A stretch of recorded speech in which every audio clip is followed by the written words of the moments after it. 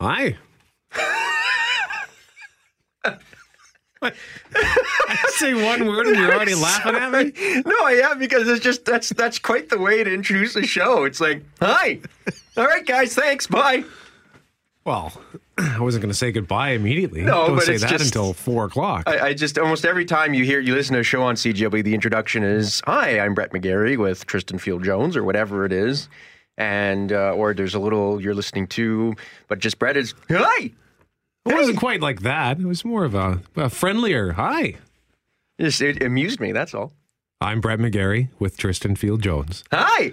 Tristan is in for Greg Mackling, Kelly Moore, and Tristan Field Jones. How did that little experiment go? It went very well. Yeah, honestly, that's really all I have to say about it. It was great. We had some great conversation from our listeners, some fantastic texts and calls, plenty to discuss for sure, and it went very smoothly. Yeah, excellent. Greg Mackling sent us an email afterwards, said he was he wanted to thank us for the great radio that we provided in his absence. And Greg, I say thank you. And I say to Greg, stop paying attention to work stuff and enjoy your vacation. Yeah, I agree with that too. I think Greg has a bit of a tough time disconnecting, but regardless, Greg, I really appreciate it. Yes. And I appreciate everybody who filled in for me while I was away, including you and Kelly Moore. It was some nice time off. And I just want to provide a little bit of a debrief later on in the show at 3:35. I'm going to tell you we did the interview a couple of weeks ago about Oak Island Resort near Verdun, and that's where the 19th annual Laker Classic took place this past weekend, and I just want to tell you how spectacular it was. So we'll get into that a little bit more, and why my whole body is in pain right now. Still, as a couple of days removed from the tournament, it still hurts. Getting old, I don't like it. So we'll talk about that. Oh, and unrelated note, but I thought I should mention this. I was talking with my mom yesterday, and she gave me very specific instructions. She said, Tristan, you be nice to Brett McGarry. Really? Yeah, she told me that. I said, I'm very nice to him. What are you talking about? And she said, I hear the things you say to him on air. Brett is a very nice man, and I think he does a great job hosting the show. So you treat him with respect. To which I said, Mom, if you knew half the things Brett told me off the air, you wouldn't be saying that. I don't care what he says off the air. I care what you say on the air. So anyway. Well, on the subject of moms talking about McGarry or Tristan and McGarry, I remember a couple of weeks, the last time we worked together, my mom says, that Tristan sounds like he really hates you. So, all right.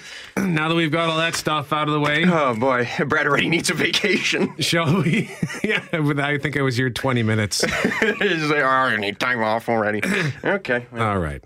So, we have at 2 o'clock the importance of digital literacy and why it matters in the modern workplace. So we're going to talk about that at 2 o'clock. It is an important subject, I think, because regardless of the workplace you are in, there has to be some sort of a digital component. Mm-hmm. If you own a business, you pretty much have to have a website. I find it difficult to imagine that any business can thrive without one. Even if it's a small business, you're not even a chain. I mean, nowadays, it's really the exception to the rule to not have a website for your business. Again, even if it's just one of those, boutique stores in Osborne Village, mm-hmm. You almost always have to have a website for that, and it doesn't matter how small or big you are. Or at the very least, a web presence. Sure. So whether it's on the internet, social medias, as I like to say, you've got to have to have some sort of digital literacy. So we'll talk about that at 2 o'clock. At 2:30, a man named Kyle Mason stepping down as executive director of the North End Family Center. So he's going to join us in studio to tell us a bit about his decision, about what the North End Family Center is, for those who don't know. And then at 3 o'clock, we've already discussed it today, the Manitoba Moose looking for new anthem singers. So we will have that conversation with the Moose at 3 o'clock. But right now, Tristan, many Canadians not happy with Ottawa. Oh boy, this is an ongoing situation, and I'm quite certain our listeners already have things to say about this, but we've got some Ipsos polling done for Global News, and we also had an exclusive story earlier today regarding some asylum seekers at the Quebec border who were found in possession of child pornography. Now, we here at Manitoba, certainly near the Emerson Crossing, have been dealing with an influx of asylum seekers, and that is an issue that is top of mind for many Manitobans in those small border towns near the American border. So, so this Ipsos polling is specifically related to Quebec, but it's super easy to extrapolate that for the rest of the country. And the polling simply says that most Canadians think Ottawa isn't in control of the refugee issue, and 62% of respondents don't think the Trudeau government has a solid plan to respond to the influx of refugees, among others. Now, before I go through all the numbers here, Brett, I've got a quick clip from our friends at Global News regarding the findings of this survey. According to exclusive Ipsos polling, 63% of us believe Prime Minister Justin Trudeau lacks a solid plan to fix the situation. Many Canadians also doubt whether those crossing into Quebec illegally are legitimate refugees. 67% believe the migrants are trying to skip the legal immigration process. When it comes to calling in the army to house the asylum seekers while their applications are reviewed, 56% say that's a sign that things are out of control and being poorly managed by the Trudeau government. And a slim majority, 56%, feel the government is not doing enough to protect our borders. So those results pretty definitive when it comes to a lot of the Canadian public. I think, and you mentioned this, Brett, maybe we're not so upset about people coming to our country, but it's more so the way that it's happening. Yeah, I mean, the Ipsos pollster, Mike College, excuse me, is quoted as saying, "I don't think people are panicked or worried about migrants pouring over the border. I do think that for Canadians, it's about fairness and following process." So there is some fear that there are people who aren't seeking asylum or aren't trying to escape a situation that they think is bad. They just want to move to Canada, and they're trying to jump the queue by getting in the asylum seeking line as opposed to going through the appropriate channels to try to move to the Great White North. So, of course, in true Canadian fashion, we just want people to make sure that the rules are being followed and that we're being fair and no one's cutting in line. And I think that is that is, to me, the most Canadian finding of this. Right. It sort of it amused me, I think, more than anything. It's just it's so Canadian to let's all be very polite to each other. I think that's one of the reasons why why our country is so great.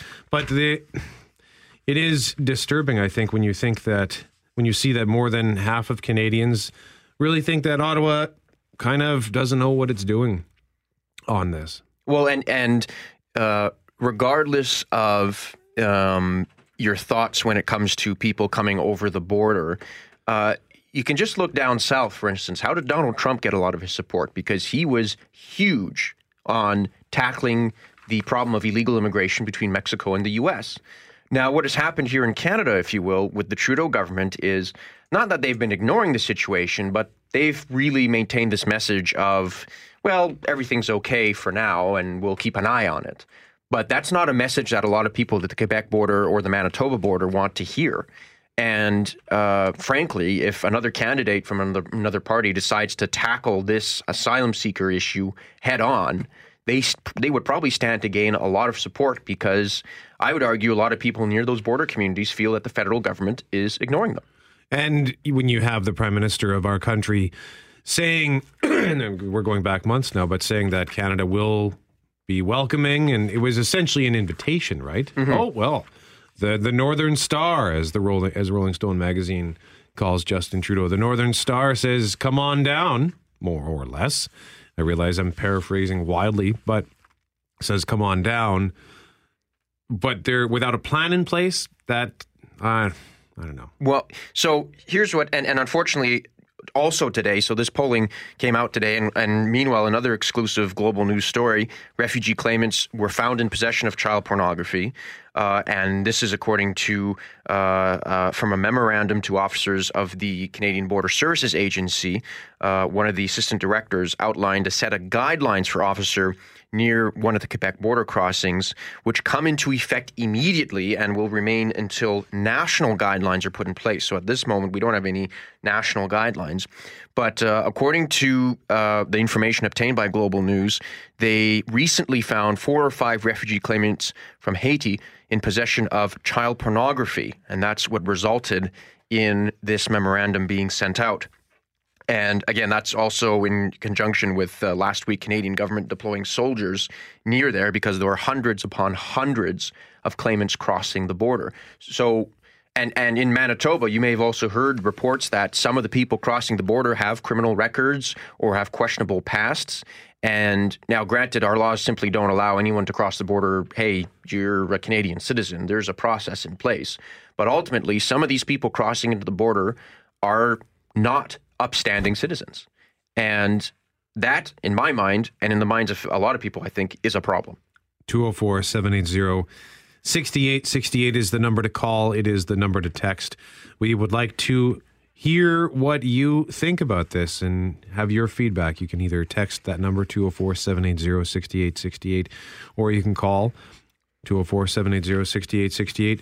Are you one of these Canadians? More than half of Canadians think Ottawa is not in control of the refugee issue in Quebec. And maybe not just Quebec, but across the country. We've had problems in Manitoba. There have been problems in Alberta. What do you think? And at the same time, maybe what should Canada do to protect the border? I mean, we have it's the largest land crossing border on the planet, right? Yeah, and I believe it is the biggest land crossing that is not guarded by the military on either side, essentially. I mean, unprotected is not the best way to describe it, but effectively there's very little, if any, military presence on either side. It's all civilian agencies that take care of that, which is remarkable considering, in most situations. I mean, just look at North and South Korea as an example. That the militarized zone there it would be insane trying to cross something like that. And there's other countries that are in that position too. So it is a massive border. It is a peaceful border generally, but now we have these issues. So yeah, give us a shout, 204-780-6868. Call or text us, and we'll be happy to hear from you. You can also email brett@cjob.com or tristan@cjob.com. We will pause and have a look at your forecast and then take your phone calls on Tristan and McGarry. Your forecast up next. Brett McGarry, Tristan Field-Jones in for Greg Mackling. A new poll shows the majority of Canadians are skeptical of the government's control of the refugee situation. Barry is at 204-780-6868. And what do you think, Barry? What is your thought on this subject? Well, I'm surprised that it's only 56%. You would think the Canadians are a little more smarter than that. I think it should be up in the 80s. They're doing a terrible job of looking after these people. But I guess that's all part of their plan. I don't know. He paid one guy $10 million. Maybe these other crooks will get $1 million each. Who knows? So Barry, how would you like to see this situation handled? Well, just common sense more than anything, eh? I mean, they should not be allowed to cross that border unless they have a paper saying that they've been accepted. There should be some kind of they should have a place where they have to fill out a form before they can get into this country. I mean, they shouldn't have to just be able to walk into a country and say, hey, I'm a citizen. All right, Barry, thanks for the call at 204-780-6868. We appreciate it. And we invite you to call us at 204-780-6868. You can call or text. We're getting a number of texts. We'll get Tristan to read some of those in a moment. But before we do that, I got an email here at brett@cjob.com, and this is from Ken, who says, I talked to an immigrant from Africa. He is very upset about these asylum seekers, reason being that it took him 7 years to finally become a Canadian citizen. Doesn't seem fair, that they get fast-tracked, and he had to follow the proper procedures to become a Canadian citizen. And again, this is a sentiment that exactly echoes what is being shown in this Ipsos poll for Global News, that a lot of people are concerned that it's just not fair, that the rules are, that the line is being jumped. People are jumping the queue to get in to our country. Tristan, we're getting a number of texts. Absolutely. And, Brett, on kind of a lighter side of this, it's funny. We had two people from two separate phone numbers text us the exact same thing at the same time. I think we should build a wall and make the Americans pay for it. Two people suggested that at the exact same time without knowing it. So maybe that's a sentiment amongst a few Canadians. Who knows? Alex texted us saying our prime minister doesn't know what he's doing, and all these immigrants that are coming in illegally into this country should be sent right back to the United States. He says, I think they're just a big struggle in our community. There's someone else here texting. I'm not sure if this is true or not. 90% of them are criminals. That's why they are fleeing their own country. I have yet to hear any numbers that suggest it's that much. We do know there are some of them who are certainly questionable and do have criminal pasts, but I doubt it would be 90%. Someone else here, David, saying it's out of control. We don't even understand the magnitude of this migration of people moving north. Mr. Trudeau is not in control. That is from David. We also have a text message here. It's from Anonymous, so we'll just read the text. Hey guys, people are aware of how Europe is being ruined by immigrants. Many of us are concerned that a small percentage of them can be as radical Islamic terrorists, and also, aside from a few that have been dumb enough to be caught with child pornography on their phones, we have to acknowledge that sex crimes are a scary part of their culture, and many of us simply do not want any percentage of them that carry these issues or potential in our country. And there is truth behind all the signs being posted in Quebec stating asylum seekers are illegal. Again, that is a text message to us at 204-780-6868. And that ties into the refugee claimants found in possession of child porn at the Quebec border. I think they said 4 or 5 people had been found to have child porn in their possession. We don't obviously want to let these people in. That's a fair point. Right. And I have another email here just before we go to Global News at 1:30. Email at brett@cjob.com. It's from our buddy Sleal, who says this pretty much sums up Trudeau's response to us regarding all the illegals rolling over our borders, as he does nothing but blow kisses at them. Okay. That's your opinion, I guess.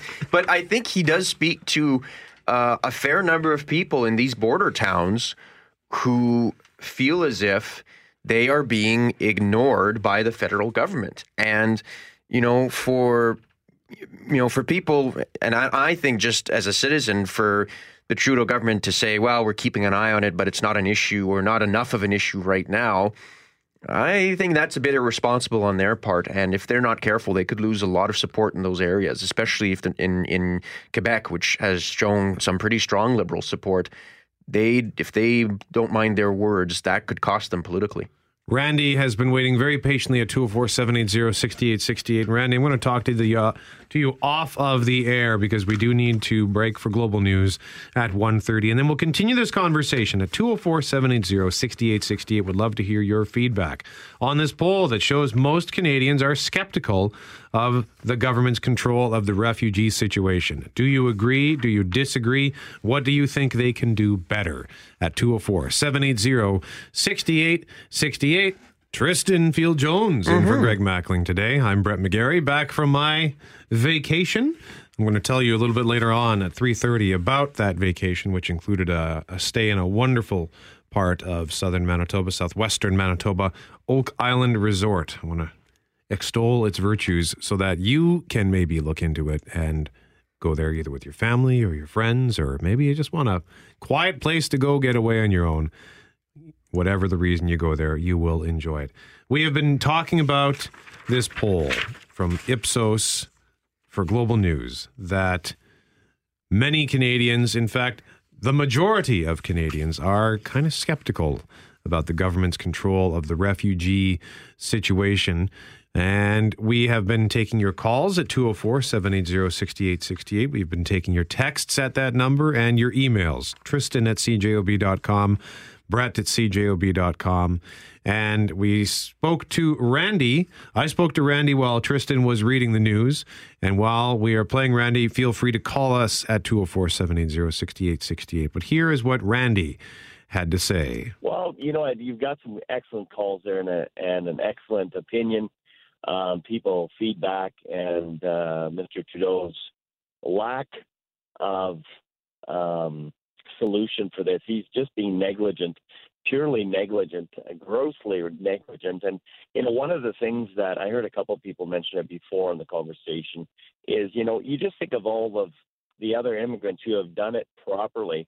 Like, I've got a lot of friends, I'm going to say like 50 of them that I know right now came from the Philippines, and it took them years and $20,000 to properly immigrate. I've got friends from Nigeria, from Kenya, from Russia, and I mean, it takes years. And you think about how these people are feeling, that these other guys are just jumping the queue, and it's like, well, we want to be compassionate, but I don't know. My opinion is, in general, Canadians are too apathetic, and I think that it's just purely ridiculous that we are not paying attention. I don't know if you said it was from Anonymous, a text you just had about 5 minutes ago, but they mentioned that, we're aware of what's going on in Europe. I mean, France, Germany, England, Greece, Sweden, sort of Scandinavia, Australia. I mean, the gross, unchecked immigration and the anarchy that's been caused. And it's ridiculous that we are not vetting people. And, it's just a truth. It's a truth. It's a truth. It's a truth that a part of the culture that's coming in, like, people that think, these men that think that they can beat their wives, and that's okay. It's all in my authority, and I can take a 9-year-old and make her my bride. It's called pedophilia. So we're supposed to blink at these mentalities? It's ridiculous, and we're going to pay for it. We're already paying for it. The financial drain, it's going to collapse the economy. So there's a lot of moving parts to this, but it's absolutely ridiculous. I think Trudeau is absolutely grossly negligent, and my point is that we need to look after our own before we look after others. Be compassionate to your own. That's your first priority, and you move up from there. I look after my family. I look after my town. I look after my province, my country, and outside from there. Start at home. Look after your own. I think it's only diligent and practical. So that's my opinion. One more question before you run away here, Randy. You mentioned that you think Canadians are too apathetic. Why do you think that is? Why do I think that is? The cause for that? I'm not sure the cause for that, but like, I'm in my 50s, and I just think that in general, when it comes to taking action on things, we're too predisposed to take the compassionate end. Now, I'm all for compassion. I am. But I think we're just too lax in taking a stand for things, and we're so concerned about our image, and I think it's greatly cost us. Like right now, and I think it was Courier who mentioned this a few months ago, and he said, all these phobias, homophobia, all these phobias. I'm not phobic.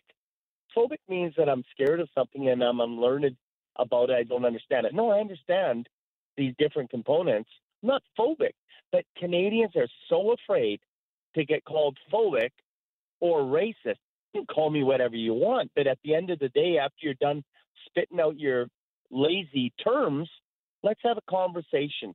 Let's talk about facts, and let's talk about what's really going on. Name calling is for mentally lazy people that can't bring very much to the table. And so once they're done, they're spitting. I've debated many people on this thing, and it's like, okay, once you're done with your attacks, let's talk about facts. Let's talk about the number of people coming in. Let's talk about the cost on healthcare. Let's talk on housing. Let's talk on policing. and talk about the precedent that's being set. And again, we cannot ignore what's happening worldwide. We'd be very irresponsible to do so. Randy, thank you for the call at 204-780-6868. We very much appreciate the feedback, and you can call us at 204-780-6868. Maybe you have something to say about Randy's opinion. Roland joins the conversation at that line, 204-780-6868. What do you think, Roland? Well, I'm not very happy with Prime Minister Trudeau, and I will not vote for him again. I think he's out of control. I personally think they should be turning these people back, even here in Winnipeg, like in Manitoba. It's disgusting how they just let them come in. And believe it or not, I know some people here from Africa.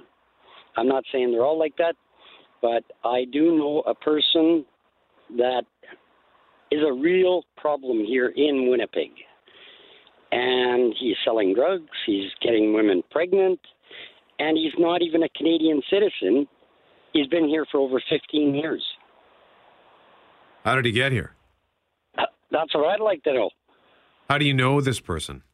He hangs around one of the bars in Windsor Park, and I've got friends that go there, and they pointed him out to me, and I've heard all kinds of stories. Interesting. It's very disgusting. And these two women that he's had, one has 4 kids with him. He left her and went to another one. Now he's got another one pregnant. And I guess it's to do with drugs. Like, they must take drugs. I don't know how this works. But this is not the only story I've heard of that, from other people. And I just think that our government is not digging deep enough.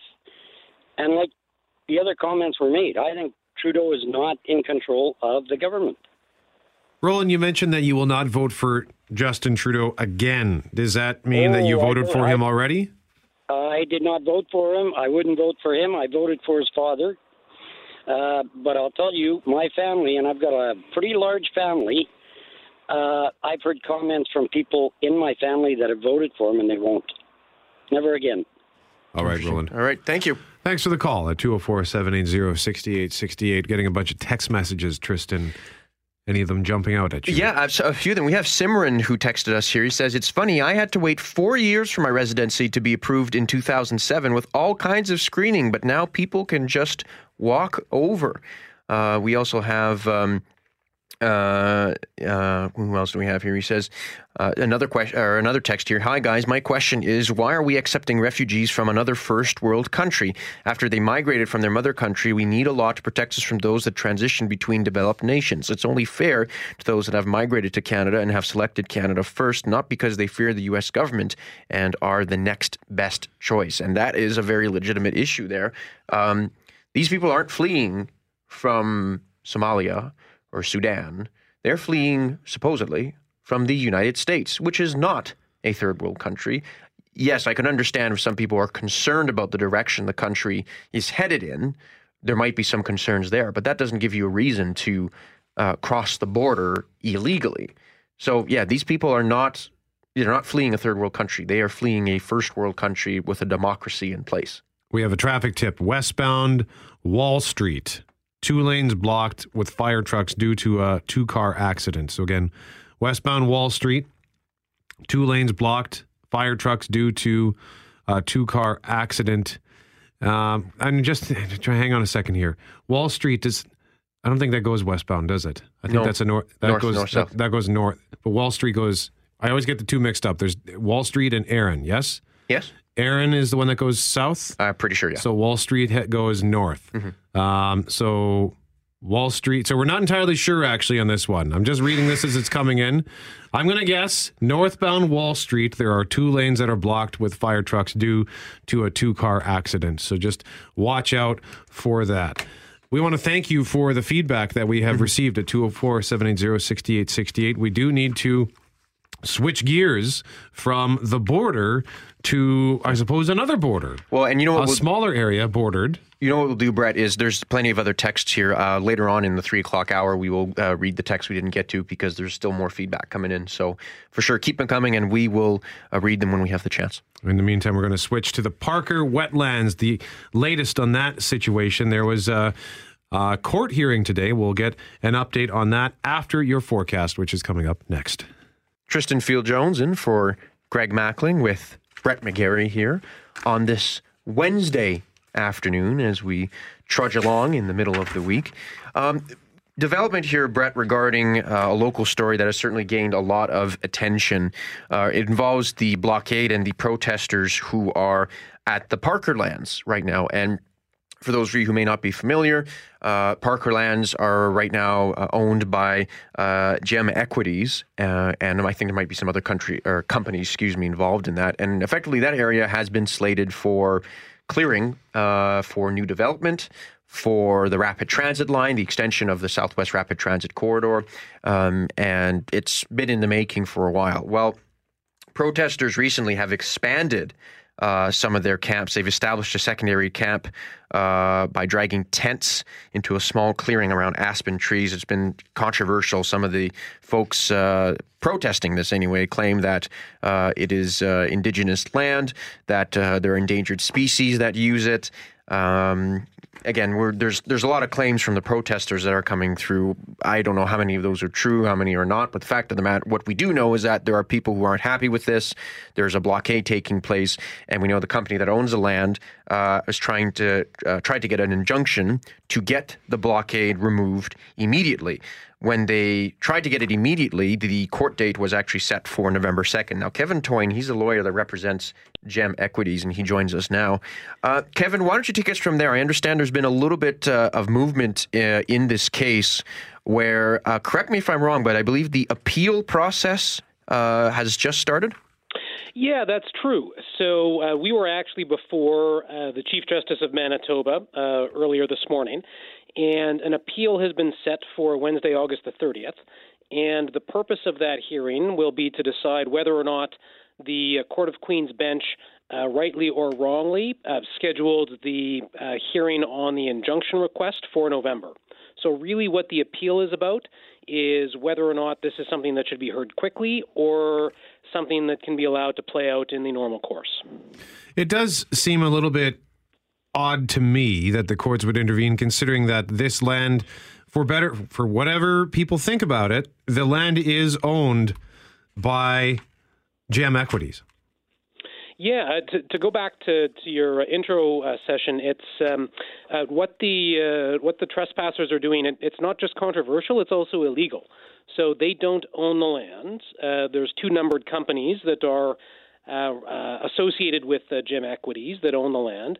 The trespassers have been asked to leave repeatedly, time and time again, and rather than respecting the plaintiff's property rights, they've decided to continue to break the law, and for reasons that are not currently being disclosed, and therefore aren't known to either to us or to the general public, the Winnipeg Police are allowing them to continue to break the law on a daily basis. Kevin, why is this suddenly an issue now? I mean, the plans for the rapid transit route have been around for, well over a decade from what I can think. And we knew eventually that after they completed the first phase, that second phase would probably run through at least part of that area. So why is this suddenly becoming an issue now? To be frank, it's not entirely clear why the illegal trespassers have chosen this particular moment to pounce and break the law. This particular area was identified by the City of Winnipeg back in 2010 or 2011 as a major redevelopment site.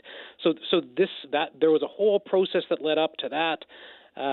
Even the plaintiffs have had open houses about their intended developments, and a lot of the issues that are now being raised by the illegal trespassers to try to justify their illegal conduct are issues that could and should have been raised years and years and years ago, not being raised now to sort of provide some sort of after the fact justification for their decision to break the law. You mentioned some of the reasons that they're bringing up. What are some of those reasons? Well, at first, there was issues about there was some sort of a hawk's nest that some of the protesters claimed had been destroyed during the tree clearing. That wasn't true. There's been issues that have been raised about how perhaps the plaintiffs aren't actually the owners of the land, and that somehow the Manitoba Métis Federation's land claim has some potential impact on the plaintiffs' ownership of the land. That's also not true. The MMS land claim, it's been working its way through the courts for 30, 40 years. It has absolutely nothing to do about taking land away from anybody. The MMF has been clear about that for decades. The courts have been clear about that for decades. So this whole argument that somehow this land claim process out there is going to result in these lands being taken away from the plaintiffs is just not true. Now, I understand that as a result of the blockade and the protesters, there's been some security concerns there. Can you speak to that a little bit, Kevin? Yeah, sure. So some of the illegal trespassers have begun to conceal their identities, and that's typically done by people looking to thwart law enforcement or to frustrate the civil justice process. So some of them have begun to wear masks or other things so that it's difficult to identify them. At least one weapon has been seen on the premises. One of the protesters was walking around one day with an axe. And the plaintiffs, just like any other landowner, have started to take certain precautions. So, for example, some fencing has been put up, some lights have been installed, because not only are these illegal trespassers thwarting lawful business plans of the plaintiffs and causing them to suffer damage, they're also potentially exposing themselves to danger by running around in property that doesn't belong to them in the middle of the night. So not only are they endangering others, but they're also endangering themselves. And just before we wrap it up here, then, Kevin, remind us again, you mentioned the date, Wednesday, August 30th. What will be happening on that day? So on that date, a three-member panel of the Court of Appeal will hear argument on whether or not the request for an injunction or a court order to remove the protesters from the property should have been heard by the Court of Queen's Bench a number of weeks ago. And if they agree with the plaintiffs that it is urgent, then I expect that there'll be a fairly quick hearing heard in the Court of Queen's Bench. And the plaintiffs are certainly hopeful that the Court of Queen's Bench will grant an order that would then be respected by the illegal trespassers, and if not, then enforced by the police. Because at the end of the day, this land belongs to the plaintiffs. What they want to do with it is entirely lawful, and the people that are doing it, regardless of what they may say, are breaking the law, and they need to be stopped. All righty. Kevin Toyne, thank you very much for your time, and we'll certainly follow up on the story. Kevin Toyne, he's a lawyer representing Gem Equities, the folks who own part of the Parker's land. And just as a quick follow-up to this, Brett, we got a text from Peter saying, in all fairness, I sure hope you're going to have someone from the protesting side there. We have reached out to the protesters as well. They will be joining us later on, probably Richard and Julie, after 4 o'clock, to get their side of the story as this appeal process goes through. So, again, in the interest of fairness, we have reached out to that side of the story. And I should also point this out as well. We got a text from Spencer about 10 minutes ago. I didn't see it then, but he sent us a picture of a funnel cloud off of Highway 6 near Warren, Manitoba. The picture that he took at 1:46 p.m. and sent immediately to us. So, Spencer, thank you for sending us that picture. That's kind of neat, but could also be scary if it gets worse. So I think we'll be fine. All right. It is 1:57. That means Global News at 2 o'clock. And then we will talk about digital literacy. Brett McGarry with Tristan Field-Jones still to come this afternoon. We have tickets to give away. Not right now, so don't call right now. But we do have tickets to give away for Guns N' Roses. You know what? I'm just going to block the lines just in case. 204-780-6868 is the number you will call later, but not right now, when we give away tickets for Guns N' Roses. We will also hear from the Manitoba Moose, who are looking for new anthem singers. We'll have that conversation at 3 o'clock. And after the 2:30 news, Kyle Mason stepping down as executive director of the North End Family Center. So he is going to join us in studio to tell us about that. But right now, Tristan, we're going to talk about the importance of digital literacy. So, Brett, we hear constantly about financial literacy, or we hear about being, street smart or food smart or whatever it may be. But digital literacy, I think, in spite of the fact that the internet has been around for and in commonplace for 20 years, I feel as if there's a fair number of us who still don't have that digital literacy. And I can think, going back to my high school days, for instance, yes, we had computer classes, but it was all about, typing and using Photoshop. And not a whole lot was discussed about, for instance, how to properly use email, how to identify spam, that sort of thing.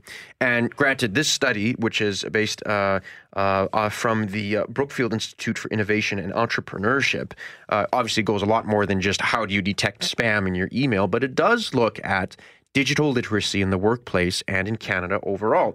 So I reached out, and we're joined by the authors of this study, Annalise Wynne and Andrew Doe. Both of us join us on 680 CJOB. Good afternoon. Good afternoon. Hi. Now, my first question is, before we get into this, when you say digital literacy, what do you mean by that?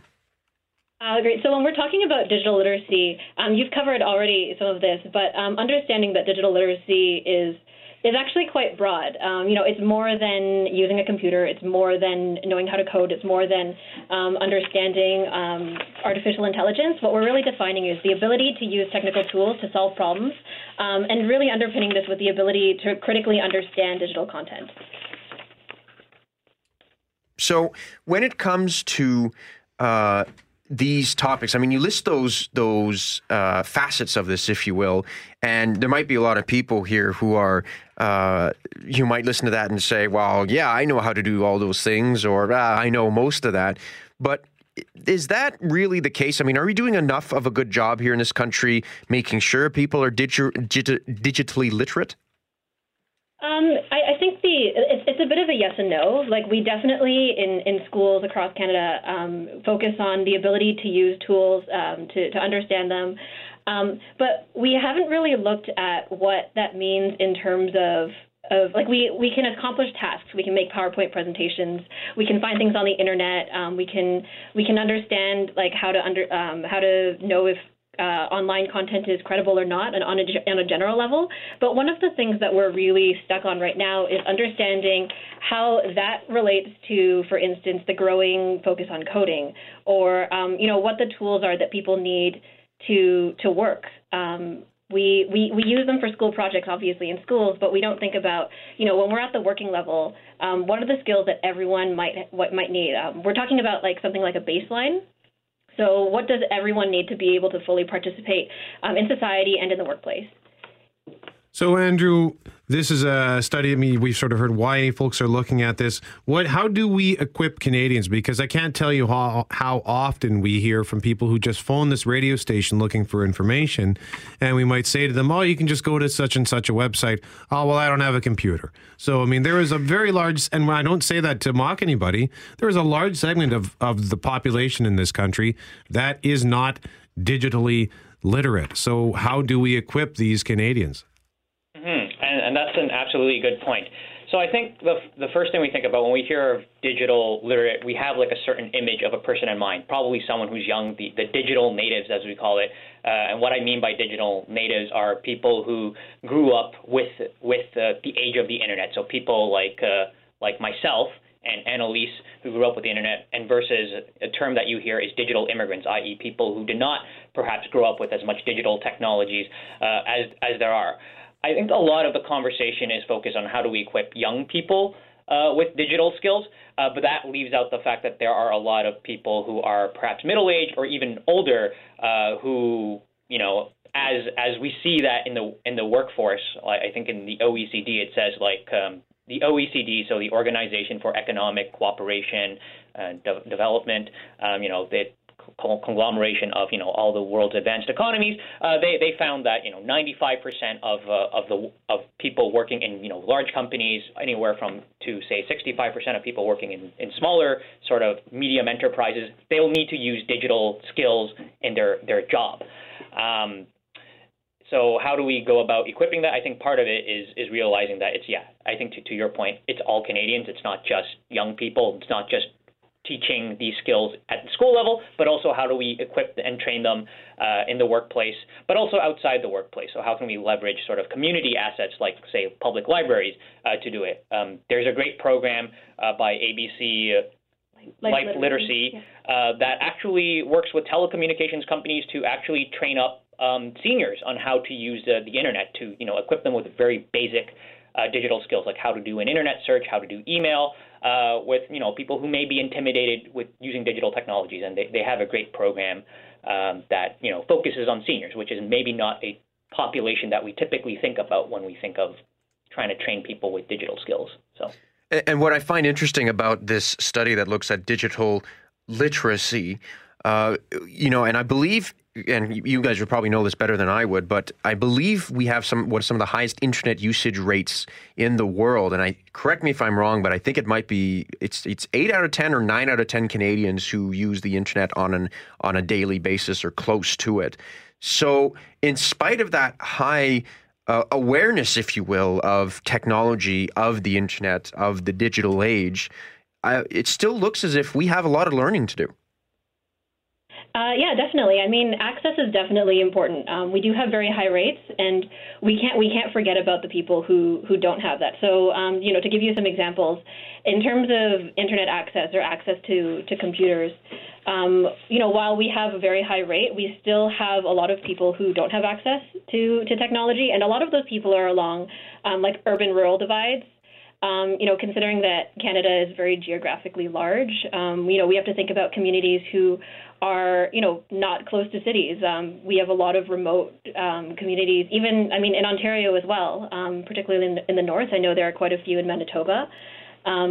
So thinking about first from a technological perspective, how do we connect everyone? But, assuming that we can do that soon, looking at deeper understanding. So, we're looking at understanding how computers work. Like, how do they really work? You can make a document, you can maybe upload it online, but where does it go, right? How does that work? How is information stored? How long is it up there? Who can access it?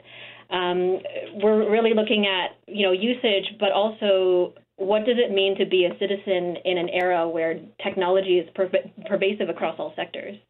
Well, and you raise an interesting point there, a very good point about the urban and rural divide, because I believe Netflix has in the past referred to Canada's broadband infrastructure as the equivalent of third world when it comes to technology. Am I wrong on that, Tristan? No, and I think Netflix wasn't the only one. Like, there's other studies out there that have shown that our internet speed and our data rates and many facets of this digital economy, if you will, are comparable to third world countries in some aspects. So then, Andrew, with that knowledge, is Canada, are Canadians sort of in danger of falling behind the rest of the world when it comes to maintaining their digital literacy?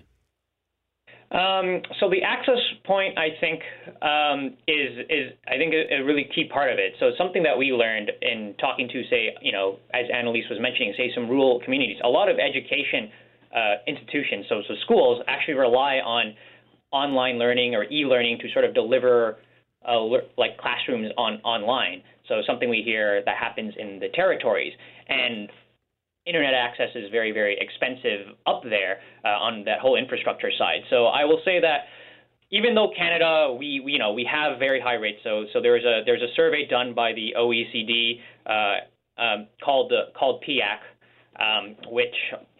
which found that Canadians are pretty knowledgeable when it comes to using the internet. We actually outperform, I think, to your point, a lot of other sort of advanced economies out there in the world. But that being said, the whole sort of inequality piece is there, where some people, people living in cities like myself and Annalise, I think will be fine. But for those who live in sort of rural areas, they may be left out of that economy. And so yes, I do think that there is a fear and that there is an actual problem that some people will be left behind. But even if they have access, there is still the issue of trying to get them to use it. So we hear the word digital divide, and it's been typically thought about as an access problem, but it's not just an access problem. It's also like a like a capacity problem, like the ability to actually use it. You may have internet access, but if you don't know how to use it, then we're talking about sort of that layer as well.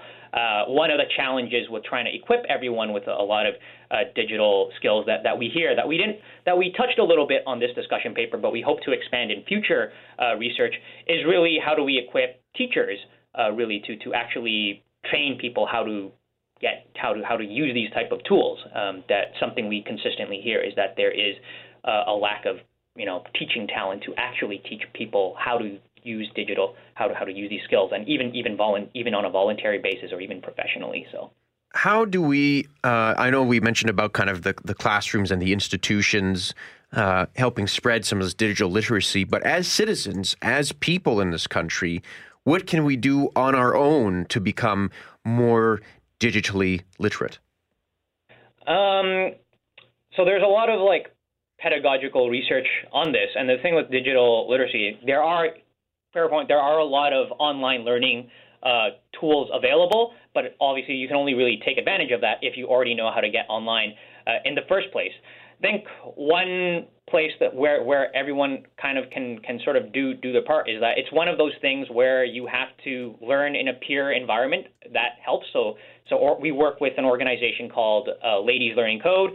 They're which is now sort of rebranding themselves as sort of Canada Learning Code, where they're very much big on sort of peer-to-peer learning. And that sort of helps encourage people, really get people kind of aware and building the confidence to do it. And computer, using digital skills and coding or whatever it is, or even just using email and doing internet search, it's one of those things that you can only really get better at through practice. That's something that comes out in the pedagogy quite a lot, that it is something that we have to learn by doing. Yeah, and I think Andrew makes a few really good points there. I mean, for the most part, everyone's going to be at a different level. But I think at this point, the big thing is to ask questions and to not be taken aback or be discouraged by things that you don't understand. I mean, everybody's at a different level. Andrew and I definitely Google every day. We probably Googled quite a bit to figure out how to put out the report in a good format, making sure that we know where to share it, how to share it. Mm-hmm. But it's asking the people around you. It's making use of public resources like libraries. Walk into a library and ask. If you want to start small, start by asking the people around you. Start by trying online resources. There are quite a few out there. Mm-hmm. The one thing I will say to make a point, we talk about digital literacy, but we also have to think about digital literacy as one set of important skills against a broader set of skills. So we think of digital literacy as a 21st century skill, but we've talked to employers and even people in schools, what are the skills that actually matter? And at the end of the day, digital literacy, without pairing that off, without, sort of complementing that with, say, soft skills like collaboration, teamwork, communication, you can be the best coder in the world. But if you aren't able to collaborate with people or communicate with people, and if you don't have those, we don't really like the term soft skills, but that is the generally accepted term there. Those are things we also have to think about, how does digital literacy fit in the broader suite of skills as well. So Annalise Wynne and Andrew Do are our guests, and they have written a study, Digital Literacy in a Digital Age. Where can people go to look at this study and get more information? So they can find out about it and download the publication at our website at www.brookfieldinstitute.ca. We're a research institute based here at Ryerson University out here in Toronto. You can also just Google Brookfield Institute if that is a lot easier to remember, and you can download the publication there. This is the first research report in a series of reports that we're doing. We also have a literature review there, so if you are interested in diving into it from more sort of an academic perspective, this is for the grad students, listeners that you may have, then by all means feel free to also download that. Yeah, and we're always looking for feedback. We're going to continue this research and just build it out over the next year or so. So, I mean, if anybody has suggestions or if anybody reads it and thinks we're right or thinks we're wrong, we'd love to hear. All right, Adelise Wynn and Andrew Doe, thank you so much for joining us today live on 680 CJOB to talk about digital literacy in a digital age. And if you have any questions on how to get your hands on the information we were just talking about, just shoot me an email, brett@cjob.com, and we will get you lined up with that. We want to talk about the Winnipeg Blue Bombers in a moment, but before we do that, we got to check your forecast. That's up next. Brett McGarry with Tristan Field-Jones tomorrow night in Winnipeg. Well, you know what? Let's take you back to last time before we talk about the next time. Nichols, Harris, left side, bites in. Did he get in? Touchdown, Blue Bombers! Final play of the game, and they have won it 41-40. Unbelievable. Winnipeg Blue Bombers have had a couple of thrilling contests of late to improve their record now to, what are they, 5-2 now? That's right. Yep. 5-2. And after pasting the Hamilton Tiger Cats. That's right. Yeah, that was it was the destruction of the poor hapless Hamilton Tiger Cats, who are now 0-7. So the Winnipeg Blue Bombers tomorrow night are hosting the only undefeated team in the Canadian Football League. Edmonton comes to town tomorrow night. Kickoff at 7:30. Pre-game show at 5:30 with Bob Irving and Doug Brown. And we want you to go to the stadium. Investors Group Field is going to be the place to be.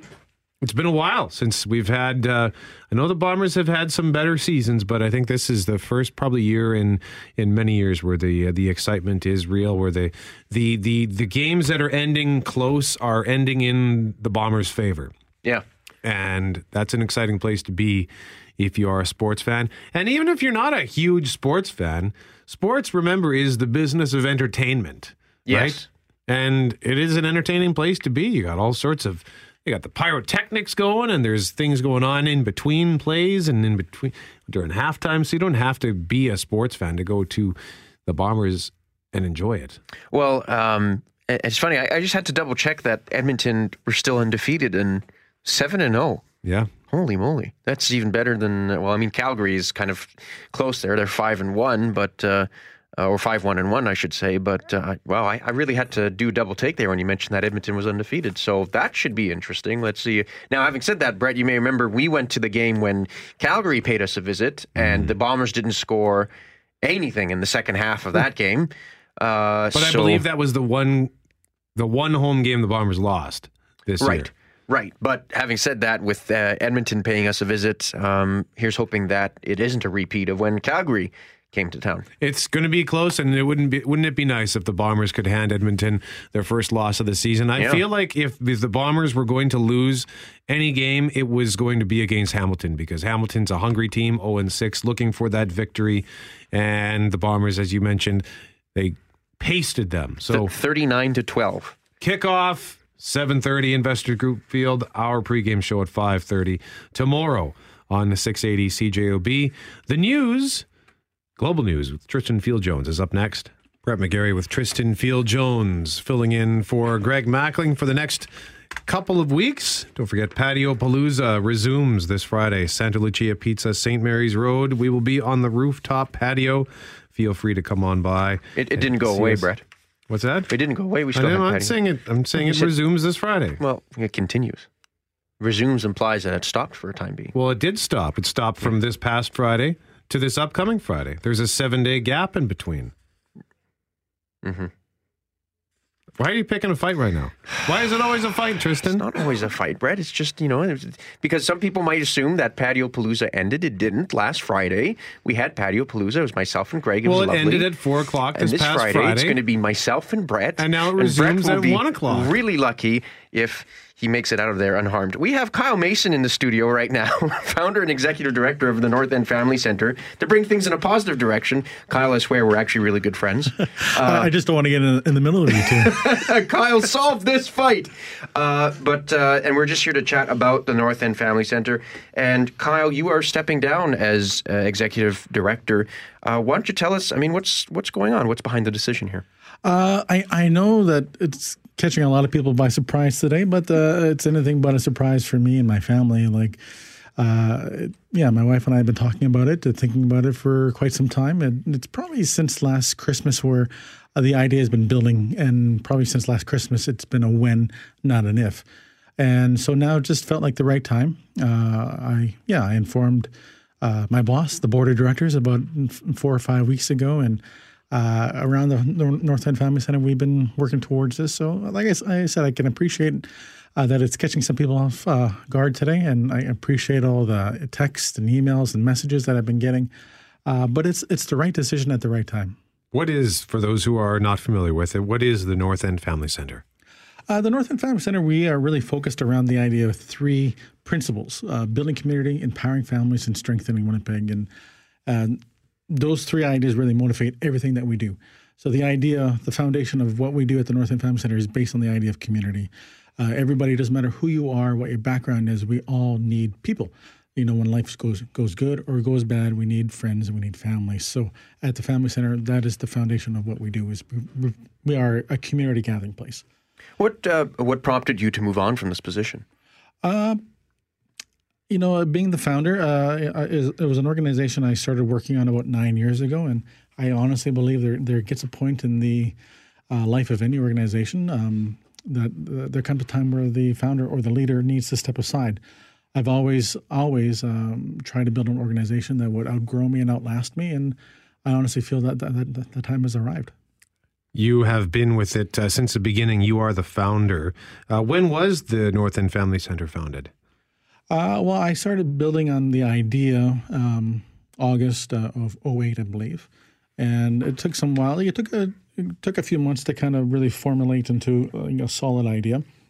But yeah, I spent a year's time, probably 6 months. I spent doing the research, doing the community assessment, talking to the community, looking at stats and what other people were doing in other places in the North End, and really talking to the community, finding out who was doing what and where, and what the community wanted. There's been a lot of good people with really good intentions over the years that has come into the North End, that has done stuff at people, but we wanted to do with people. Being a North Ender myself, I really wanted to make sure from day one that the community had real input into who we are and what we do and where we're going. So that was the first 6 months. The 6 months following was fundraising, setting up the initial structure, board of directors, that kind of stuff. And then after that full year is when we opened our doors in October 2009, and we've just been growing ever since. And you, I understand, had the idea came to you after you moved back to the North End from Saskatchewan? Yeah, my wife and I, we had spent a few years different parts of the country where our careers and our lives took us. But we initially moved back because my wife got a job in her field, and I was sitting at home on the couch watching Star Trek for a couple of weeks. And I know, I'm a super nerd. But it's okay. By the way, Picard is the best captain. Just got to say that. Oh, controversial. Oh, yes. But yeah, no, after a couple of weeks, I was at that state. I didn't know what was coming next for me. And I got bored, and I decided I wanted, we moved back into the North End. We actually moved onto the very street that I grew up in. And so after a couple of weeks of being bored, I just decided, hey, let's do something. And that something turned into the North End Family Center. So it started off just like that, just with an idea. This wasn't, it wasn't a department of someplace else. It wasn't in a big grant money or anything. It was just an idea that started just like that. How did you get it off the ground? I mean, you mentioned you had the idea and just a matter of, hey, let's make things better for everyone. Did you rely on community donations? Did you rely on, like you said, it wasn't any big grant or anything like that, but were the governments involved in this at all? Just be curious and to know how you got this off the ground. From day one and still to this day, we're over 90% privately funded by private donations. For our new building, Councillor Ross Eady helped us secure a city grant to help us with our renovation costs. And there's been a few other grants here and there, but in terms besides those, it's always been private donations. So yeah, from day one, I've been It's a large part of what I've been doing is just fundraising, spreading the word, networking, and asking people to get involved. And thankfully, a lot of people have. And I've been really blessed to work with fantastic people over these years. There's been different board members, staff members, volunteers, community members, and donors who have all bought into this vision. So it's certainly not just me. I'm just I've just been maybe that spokesperson or that face of the organization, but I represent many fantastic people. Kyle Mason is our guest. He is in studio with us. He is stepping down as executive director of the North End Family Center. Where is the North End Family Center, by the way? 1344 Main Street. And was that its original location? No, originally we were all the way down the street at 1322 Main Street. So, yeah, we actually purposely didn't move very far at all because we are quite local in terms of our approach and our impact. Because we wanted to make sure that we're having real impact on a certain area as opposed to having shallow impact over a large area. So when we were needing a new building and we outgrew our original location quite quickly, and then after a couple of years of struggling, trying to make that small location work, we finally moved into 1344 Main Street. But we waited for the right opportunity in the right space, and we didn't want to move far because we knew if we moved even 2 blocks in any direction, we'd be leaving some people behind. So we literally just moved half a block up the street. That's between Cathedral and McRae, correct? Yeah. Okay, just wanted to make sure. Just sort of putting that map in people's heads in case they're not familiar with the location. Yeah. What type of activities do you guys offer to families? I assume people of all ages come to the North End Family Center. But what type of activities do you offer, and how do you help out in the community? Well, earlier I mentioned about the idea of being a community gathering place, so that is the foundation. But yeah, we offer a fairly long list of programs and services that we offer to help families and individuals get out of and stay out of poverty. Like it goes from our community laundry room. We have 2 washers and 2 dryers where people are able to come and do their laundry for no cost. We have a community shop where we hand out hygiene products. We have computers that help people look for work, update or create their resumes, fill out government forms, do their school research, or even just go online and, go on Facebook, watch cat videos or whatever they want to do. Hey, don't knock those cat videos. Those cat videos are actually no, not at all. Very, very popular. Plus, we have a community phone. We have a community kitchen. We have a group room where we offer classes and workshops. We work in partnership with other organizations that come in and use our space. Yeah, we do a lot. Plus, we have one of our team members, Laura. She works with individuals kind of on the deeper causes to why people are struggling. So she will essentially do like an individual life map of somebody. So she will say, okay, this is where you are, and tell me where you want to go. And they will say, this is where I want to be in a couple of years. And she will work that plan with them, advocate on their behalf, and so on. Yeah, and talk about some of those team members, because you mentioned, you are one member of a much larger group that helps a lot of people there. What are some of the other roles that some people at the North End Family Center fulfill? Oh, I mentioned Laura. Laura is our programs coordinator. She does fantastic work. She is probably a frontline person when it comes to interacting with the community. There's also a gentleman named Jeff Layton, and I should say Laura's last name, Laura Dahl. And Jeff Layton is our director of operations. And Jeff really is an extremely vital part of the organization. As the ops guy, he makes sure that everything runs smoothly. He makes sure that the building's up and working properly, that there's enough toilet paper in the bathrooms, to the scheduling, to making sure that administration work is getting done. He essentially is the details guy. That allows me to really focus on networking and fundraising. And the rest of my time when I'm not doing that stuff is overseeing my team and then assisting the board of directors to make sure that we strive for further things. But I always use this one analogy of like a sports team. Right. I would say the community and the board of directors is the owner. I'm essentially the general manager, and Jeff is the coach who runs the team. So that's kind of how we work there. Kyle Mason is our guest. He is stepping down as executive director of the North End Family Center, and we will continue our chat.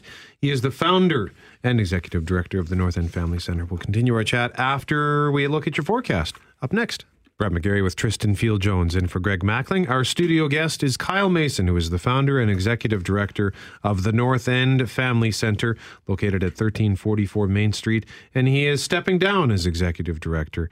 And Kyle, what do you think other people think when they hear the words the North End? Does it come with a reputation? For some people, certainly, yeah. I hear about it often. In some ways it's justified, but in many ways it's not. You can read the news and that kind of stuff, but what often doesn't make print or make the airwaves is the thousands upon thousands of good people and families that are just living their lives, trying to do the best for themselves and for the neighborhood, just like anybody else around the city. And the North End is filled with great people doing some wonderful things. You mentioned earlier that the North End Family Centre contains phones and computers and common laundry area, and you offer classes and workshops and all sorts of things, which I think is wonderful. How do you see the North End Family Centre continuing in the future and continuing to play that vital role in the community? To be perfectly honest, I'm not entirely sure. It's not up to me. I know there is a really, really good team in place, with the staff and the board and the donors and the community itself, and it's going to be up to them. I have some ideas, I have some hopes, but I can say this: like I know that they're going to continue to grow and they're going to continue to have more impact. And more lives are going to be changed. It's been a good number of years now, and we are seeing hundreds of lives changed and impacted. And we have about 1,400 visits a month. So there's a lot of people that are connected in one way, shape, or form with the North End Family Centre. And it's just getting going. Like I realize that, I've been maybe at the face of this organization, but it's bigger than one guy. There's a lot of good and exciting things in store for the North End Family Centre. So what are you doing next? I am currently looking for opportunities. So I know some people say that you should never leave something until you have something else lined up. But I just simply came to the realization that this was the right time. I didn't want to get in the way. I didn't spend all these years at the North End Family Centre working quite hard to start getting in the way, because we've all seen or heard about times where sometimes leaders leave too soon or stay too long. And I didn't want to be either one of those. And so, I'm currently looking for opportunities. I've had a couple of phone calls to see if I'd be interested in a few things, but I'm just going to take some time. But really, today's more focused just on the Family Centre and the good things that are going to continue there. It really is an exciting time for this organization, and I firmly believe that they're going to do amazing, amazing things. What is at your time at the North End Family Centre, what is your proudest accomplishment? Oh, wow. Or if you can't pick one, a moment that really stands out where you can say, I'm super proud of what I did here. I didn't do anything alone. True. So it's hard for me to single something out. But one thing that happened fairly recently that sticks with me often because it has some personal connections. A number of years ago, I lost a daughter. So a few months ago, a single mother in the neighborhood woke up one morning to find her 6-month-old son had passed away overnight. And it is unbelievably tragic for any parent to lose a child. And over the course of the next couple of weeks, we were able to make sure that the mother and the extended family were able to have not only just a proper service and burial, but a really respectful one. We arranged everything for her, and it didn't cost her anything. And she was able to focus just on beginning the grieving process. And so there's a gentleman who volunteers at the Family Centre, who is a licensed minister. He conducted the service, and I assisted in a number of different ways, as did the rest of the team. So we can't bring her child back, but at least she doesn't have to go through this grieving process alone. And at least she didn't have to have to plan a funeral. It is the worst thing that anybody could go through, having to say goodbye to a child. And like I said, we can't change what happened, but that's the idea about building community and being a community gathering place, that at the very least she is not going through this by herself. You mentioned earlier that a lot of people had been doing stuff at people in the North End, and you wanted to do something with people. What do you mean by stuff at people? Sometimes I personally don't like the term "the poor." It's has connotations that I don't particularly like. So I say under-resourced. But I think sometimes when people truly are motivated by good things and good intentions, they miss an important step of listening to the people they want to serve. And just because somebody's under-resourced doesn't mean that they don't have opinions or they don't have good insights or even good solutions. So sometimes people skip that very important step. And I don't know what motivates that or why sometimes that gets skipped when people are working with the under-resourced. But it is, it's a vital thing. Like no company, no organization, no person anywhere else would do that without kind of doing their research, talking to, if it's a company, they would want to do their research to figure out where the best location is, what their clientele would be, and so on and so on. So at the North End Family Center, we don't have clients. We have friends. We have community members. And we wanted to make sure that from day one and ongoing that they first and foremost get the input. They get the say to what we do and how we do it and what we will do in the future. What would you say to people who might be in the North End or, I think this type of community engagement and activism can really apply to any neighborhood in the city. But what would you say to people out there who they want to make a difference in their community, but they don't know where to start? Yeah, it's a good question. I would say you just have to start it by being willing to do it, willing to take that risk, willing to take that step. If anybody wants to wait for a safety net to be in place, then you probably will never do anything. You simply just have to make that leap. And sometimes it's a leap of faith, and sometimes it will work and sometimes it won't, but you have to give it a try. And I think that's what we did at the North End Family Center. And we've had many successes, but we've also had many mistakes and setbacks and missteps. And we just, wake up every day and we just kind of put another foot forward and kept going. And you have to be willing to take that leap. If anybody listening to this either wants to A, make a donation to the Family Center, or B, what needs to maybe use the resources of the North End Family Center, how do they get in touch? They can call our office at 204-582-7927, but they can also find our website, northendfamilycenter.org.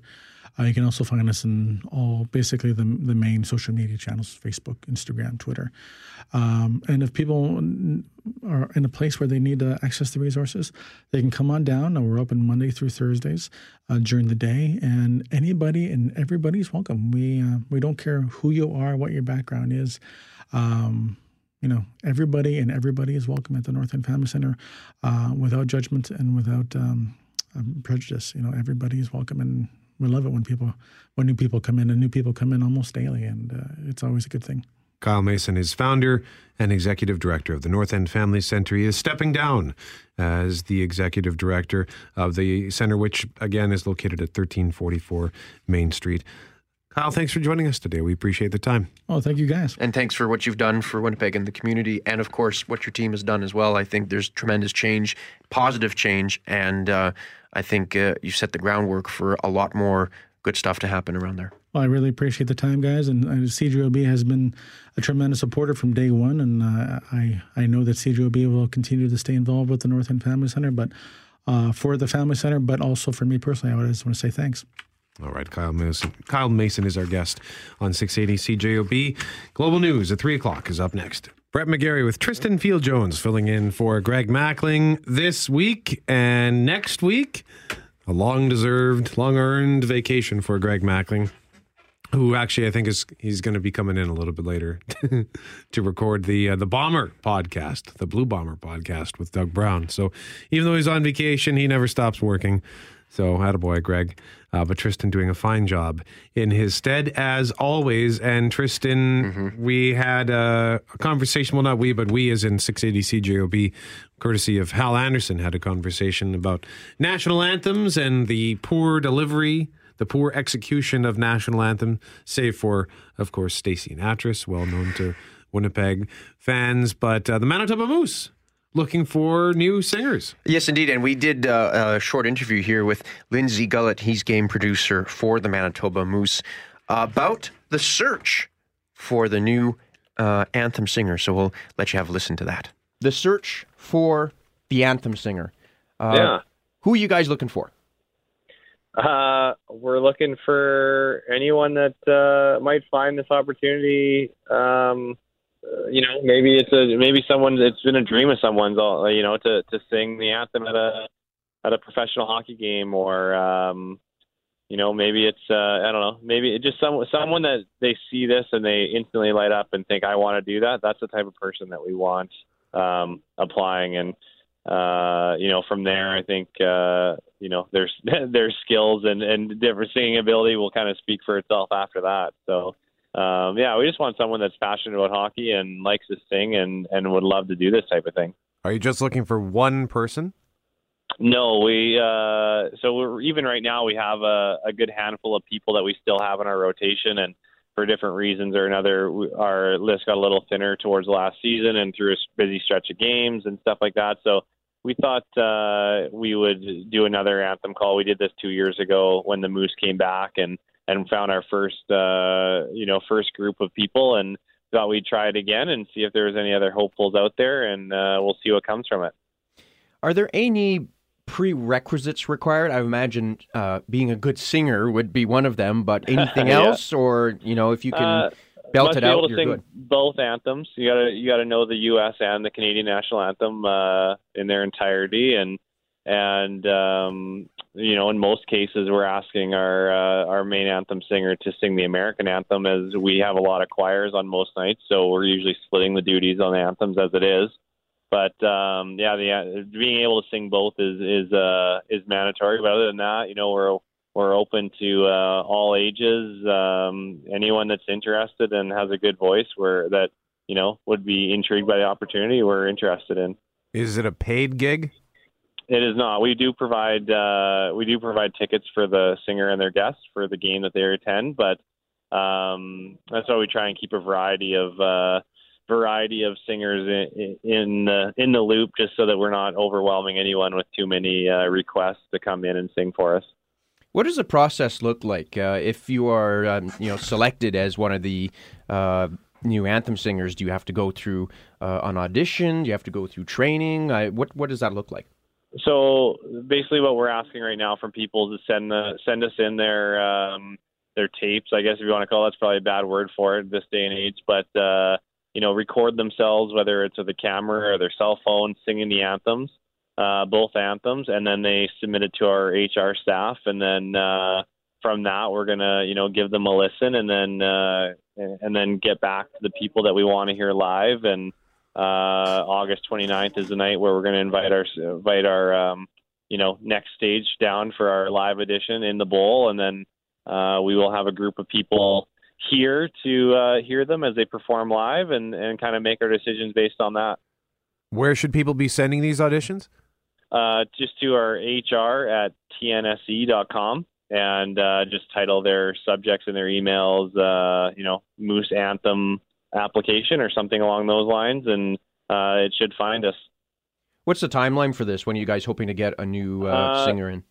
So we're closing up we put it out, I guess, beginning of this week or last week, and I guess it was last week, and the applications were closing Sunday.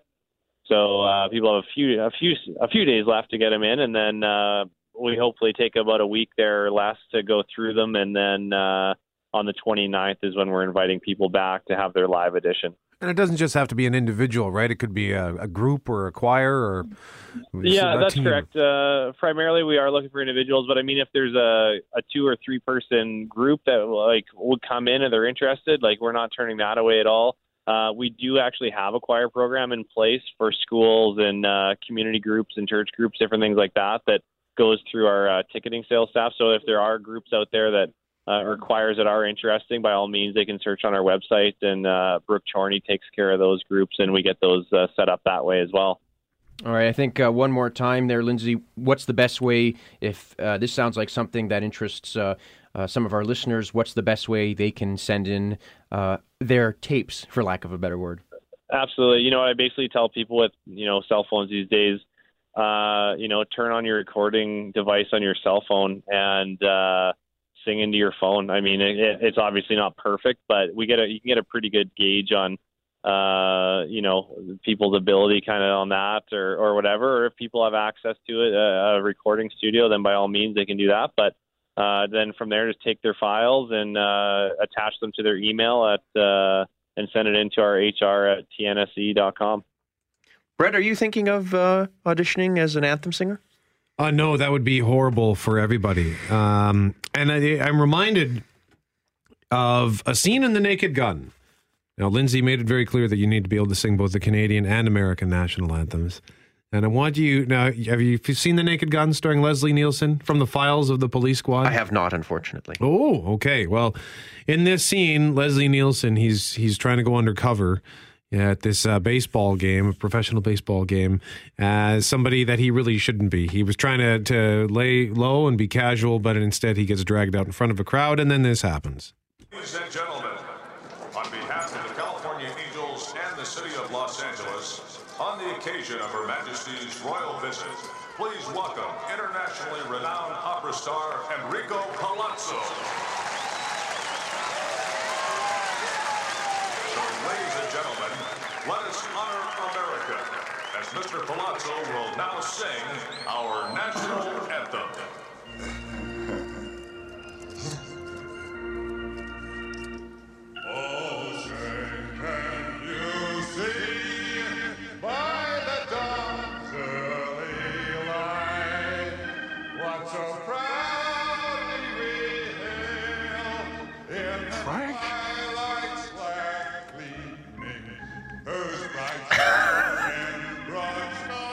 All right, I think that's about all I can take of that.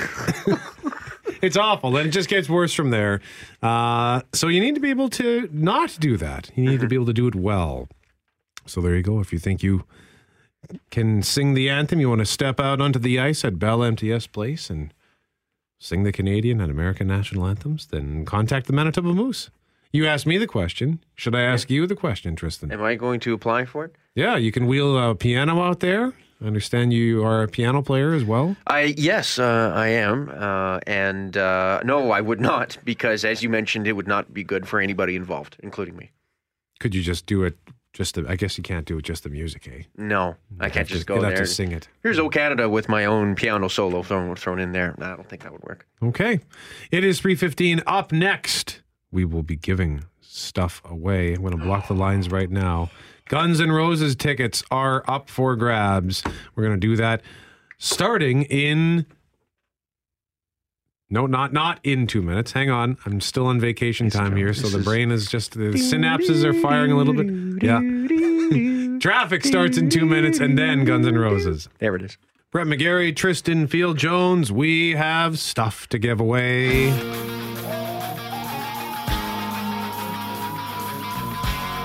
There's a good chance you recognize this song. Do you recognize this?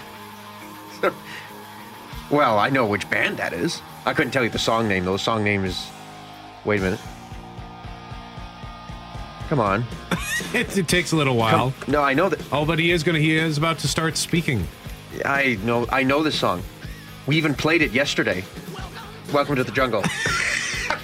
I know that song. Yeah, You've reached Tristan's brain.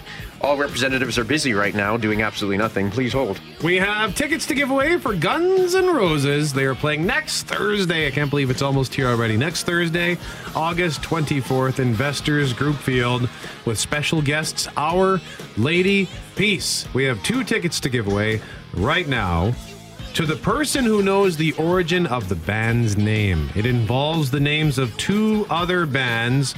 We need you to name those bands. 204-780-6868 is the number to call. You need to call 204-780-6868, and you need to be able to identify the names of the 2 bands that ultimately formed Guns N' Roses. And if you know that, then you are going to see the show Thursday, August 24th, Investors Group Field with special guests, Our Lady Peace. Did you know that when Axl Rose began his gig with AC/DC, touring with AC/DC. Yeah, which is not AC/DC, but go on. Well, still. He had a broken leg. Really? Yeah, and he went out and performed on stage. Well, that reminds me of when I believe it was Dave Grohl, frontman of the Foo Fighters, that had something similar. He broke his leg. I don't know if it was just before a concert or during a concert, and he kept performing. He actually performed with a cast on his leg. It must have been beforehand. Yep. And he kept going at it. So good on you. That's yeah. I mean, at first it looks kind of weird. You see this guy with his leg sitting up on some sort of a rest, because you got to keep the legs up if they're injured like that. But it was especially interesting to see it from Axl Rose, who has a notorious reputation for being a huge diva when it comes to his live performances, taking hours to eventually emerge to go on stage. So it seems like he's sort of matured over the years, and hopefully the show will be excellent next Thursday, August 24th. While Savannah takes calls to find out, try to find the person who knows the origin of the band's name at 204-780-6868. Looks like she might have a winner. We will find out soon. In the meantime, we will take a quick look at your forecast. And then the Clayman has sports. Brett McGarry with Tristan Field-Jones in for Greg Mackling. And congratulations go out to Justin Stefanik. Hopefully we're saying that right. Either Justin Stefanik or Justin Stefaniak. I'm just guessing here based on the spelling. So forgive me, Justin, but it doesn't matter if we know the answer because you know the answer. Today's question regarding Guns N' Roses playing next Thursday, August 24th at Investors Group Field with special guests, Our Lady Peace, was involving the origin of the band's name. The two bands that ultimately formed into Guns N' Roses needed to know the name of those bands. And Justin knew the answer. And the band's name was the result of being comprised of members of two Los Angeles bands. One was Hollywood Rose, which had singer Axl Rose and rhythm guitarist Izzy Stradlin, and LA Guns, who had lead guitarist Tracy Guns, bassist Ole Vike, and drummer Rob Gardner. I don't know how to say any of their names because it didn't take long for the LA Guns members of the band to leave, either by choice or simply by being forced out by Axl Rose. So Duff McKagan replaced Vike, Slash replaced Guns, and Steven Adler replaced Gardner. So there you go. Hollywood Rose and the LA Guns. Interesting. Congratulations, Justin. I wanted to tell you about my vacation adventure. Yeah, before we do that, though, I want to address something here. People tend to think of me as the bad guy on this show. Okay, and I want to make this clear that the amount of abuse that Brett throws at me on and off the microphone is astronomical. There's no other way to describe that. Okay, what a lie. It is monumental. Let me give you an example here. Let me give you an example here. Michaela texted us saying, earlier, Brett incorrectly said that the Patio Palooza was resuming on Friday. That is correct. That is not correct. Resume, to take up or go on with again after interruption. Yeah, and it happened. 4 o'clock is the beginning of said interruption. 4 o'clock on Friday. Mm-hmm. And then it picks up again at 1 o'clock this Friday. No, but it wasn't interrupted because the event happened every Friday. Yeah. Right, exactly. So it ended at 4 o'clock and it's resuming this Friday. Brett was wrong. And what happens is Michaela texted us saying, "Fight nice, boys." And then Brett texted her saying, "I should slap him." To which Brett has never heard of an HR complaint before. But anyway, what happens is, that's just one example. There was another listener where he said he called me stupid. That's Brett McGarry for you, Lee. Yeah? Well, What's wrong with that? You are. My name's Brett, everybody. I tell you what comes to mind. You've reached Brett McGarry's brain. Please hold. Okay. Nobody's here. McGarry was right. That was a little bit out of line. And I should slap you so for that little outburst. I'm not the bad guy here. Brett is the one who throws all the abuse at me. Yeah, so before you accuse me, take a look at yourself. That's a great song, by the way, covered by CCR. I just remembered that. But anyway, before you look at me as the bad guy, remember that Brett McGarry is the primary suspect in this case. No one ever accused you of being a villain or a bad guy, and you're the one who picked that fight about the semantics, about the grammar.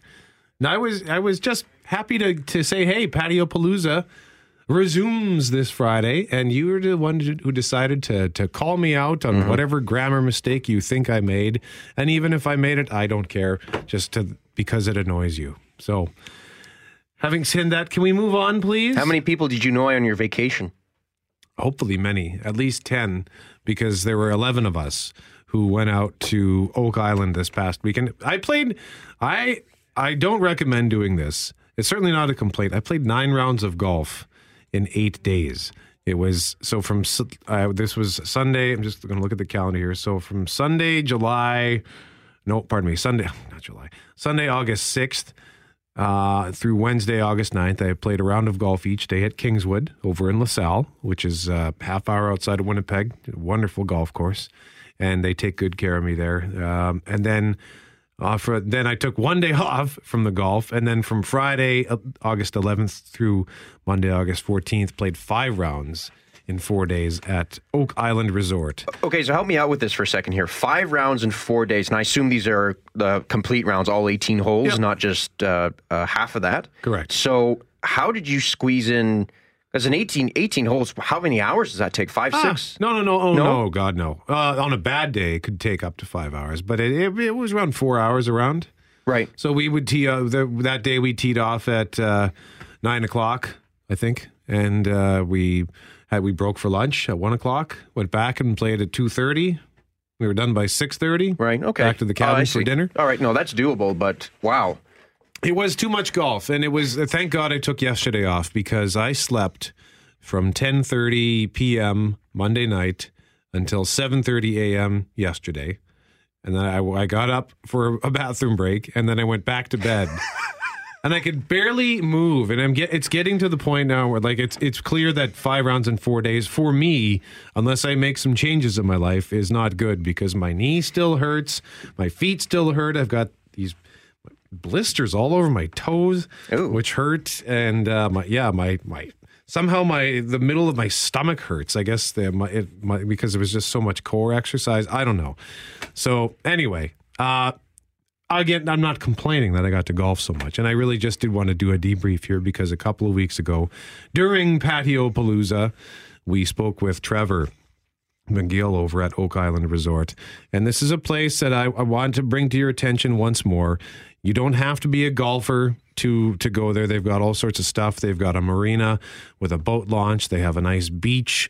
There's a huge campground. They have the cabins that we rented.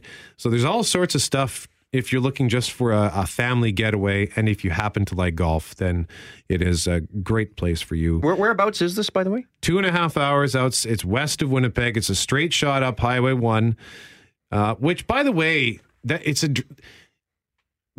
Explore Manitoba. It's a theme that I know that you're a big proponent of. Yes. And it's always nice. I rarely get out to Western Manitoba. So just the drive out there, once you get past, well, first of all, Brandon. I think I've been to Brandon 4 times in my life. Mm-hmm. And I always forget how lovely it is when you go into it, when you take that turn off of Highway 1 and then you descend into sort of the valley into Brandon. So the view is always really spectacular.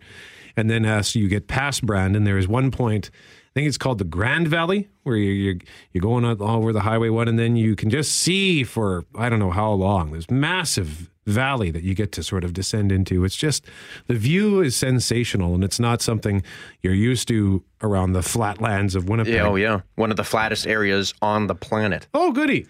So then once you get past Oak Lake, just there immediately past Oak Lake, you hang a left on 254. That takes you right into the resort, which is kind of huddled sort of right in the midst of Oak Island, or of Oak Lake, pardon me. And the golf course is, for if you're a fan of golf, it is a little piece of heaven. I cannot implore with you enough that you need to go out there. Trevor is the guy at the resort, and Ken is the guy in the pro shop who took such wonderful care of us. And yeah, it was spectacular. I can't think of there are very few places I can think of a better recommendation to make to go golf 5 times in 4 days. And as an extra bonus, Brett's left hand is considerably whiter than his right hand. I was looking at that throughout the show, and I thought, holy moly, it's obvious which one your golf glove was on. Oh, my farmer tan is just spectacular right now. We did well. Yeah, I got a little bit of color on my chest and arms as well, because we had a dad bod flotation party. Dad bod flotation party. Yeah, we all bought flotation devices. We bought tubes, and we went out onto the lake. And I'm sure it was a rather hideous sight for most of the people there. 10 guys were all out of shape out there floating around. So, yeah, Oak Island Resort, I can't recommend it enough. Whether you want to go golfing or whether you just want a place for your family, it's sensational. Explore Manitoba. There you go. That's my plug. And I'm like I said, I still kind of hurt from the vacation. But totally worth it? Absolutely worth it. There we go. That's all that matters. And up next, we're going to hear from Richard Cloutier, Julie Buckingham, to tell us what's coming up on the news. Brett McGarry with Tristan Field-Jones filling in for Greg Mackling, just entering the studio. Right now, we have one Richard Cloutier who is about to tell us what is coming up on the news. Good afternoon, Richard. Hey, and Julie should be on her way here very, very shortly because we are celebrating laughter. And I think she was looking for the promo of you and your regular partner in crime, Greg Mackling, about you guys is laughing all the time. Yep. Like this show is a barrel of laughs. And so we've got a couple of segments celebrating International Tell a Joke Day. And in about 20 minutes, we're going to introduce you to a certified laughter yoga leader. Oh, my goodness. Is it just me, or is there always, like, yoga nowadays isn't just yoga. There's goat yoga or hot yoga or now laughter yoga. There's always that kind of hyphen to it. I'm thinking the three of us should go out and do some yoga together. No, that would be a disaster for everyone involved. Well, maybe not you, Richard, but for myself, and I get the feeling, Brett, it might be a bit of a disaster. You hurt now. Yeah, well, I did. It's funny that you bring that up, Richard, because I did just tell listener 204-780-6868 that I think I need to take up yoga. That was me posing as that listener, by the way. Okay. All right. Rich, we had a discussion with Kevin Toyne earlier in the show regarding the blockade and the protesters at the Parker lands, and a couple of our listeners were wondering if we'd hear from the protesters themselves, and we said we have reached out to him. We've tried to get a line out. They said they wouldn't be available until pretty much after our show would be done here. We'll see if, we'll see what's the latest on that. Now, Sure. As far as the legal process is concerned, they are still trying to get those protesters removed. That's on the slow course right now. Those protesters can stay there, it seems, at least until they get their hearing in November. Yeah. Well, and we'll see what happens because the hearing, I believe Kevin Toyne mentioned it was August 30th. So that's certainly a to be determined. And Jules, we're talking to Monster Canada about that big stress survey that they have out. Really, 1 in 4 of us have left a job because of stress on the job. Let's see. 1, 2, 3. Oh, there's 4 of us. Moving on, as McGarry is doing something right now, apologies for my tardiness. I was looking for a certain, what we call in this business, promo. Yeah, and we talked about that already. A Mackling and McGarry promo with the laughing. So I was looking for that, but I didn't have any luck finding it. So thank you for laughing live. You're welcome. Much better that way. I knew I had a guaranteed She's laugh still there. I had to cracking work up on it. because we got fart jokes for you later, Yeah, right? I can't help it. It makes me laugh. That's one of those things where we all like to think we're grown up and we've gone past the fart joke. No, you never grow out of that. No, actually, I remember early on in my career, there was a guy that produced an entire CD of burping and farting. He put a bunch of guys in a studio, and then they listened to them and they named them. And we used to play one every single day. Really? Yes, like it might have been like the trumpeter sounds, and then it was like, they were all named, and I found it hilarious, but it didn't last very long. People complained. The news goes into the ditch after 4. Straight in there. And of course, the latest from Washington and Ottawa on the NAFTA negotiations. We've got several interviews regarding that because it means billions in trade and thousands of jobs. Richard Cloutier, Julie Buckingham, and fart jokes. And more. Oh, Tristan. Pardon. My goodness. That's all the time we have. One of our listeners was accusing us of being... in here. I'm glad it's not scratch and sniffer. Oh, boy. Brett McGarry, Tristan Field-Jones. Right. Savannah Pierce on the board today, filling in for Jeffrey Fortier, who is coming in next to work with Richard and Julie. And thank you for listening to Mackling and McGarry with guest host Tristan Field-Jones on 680 CJOB.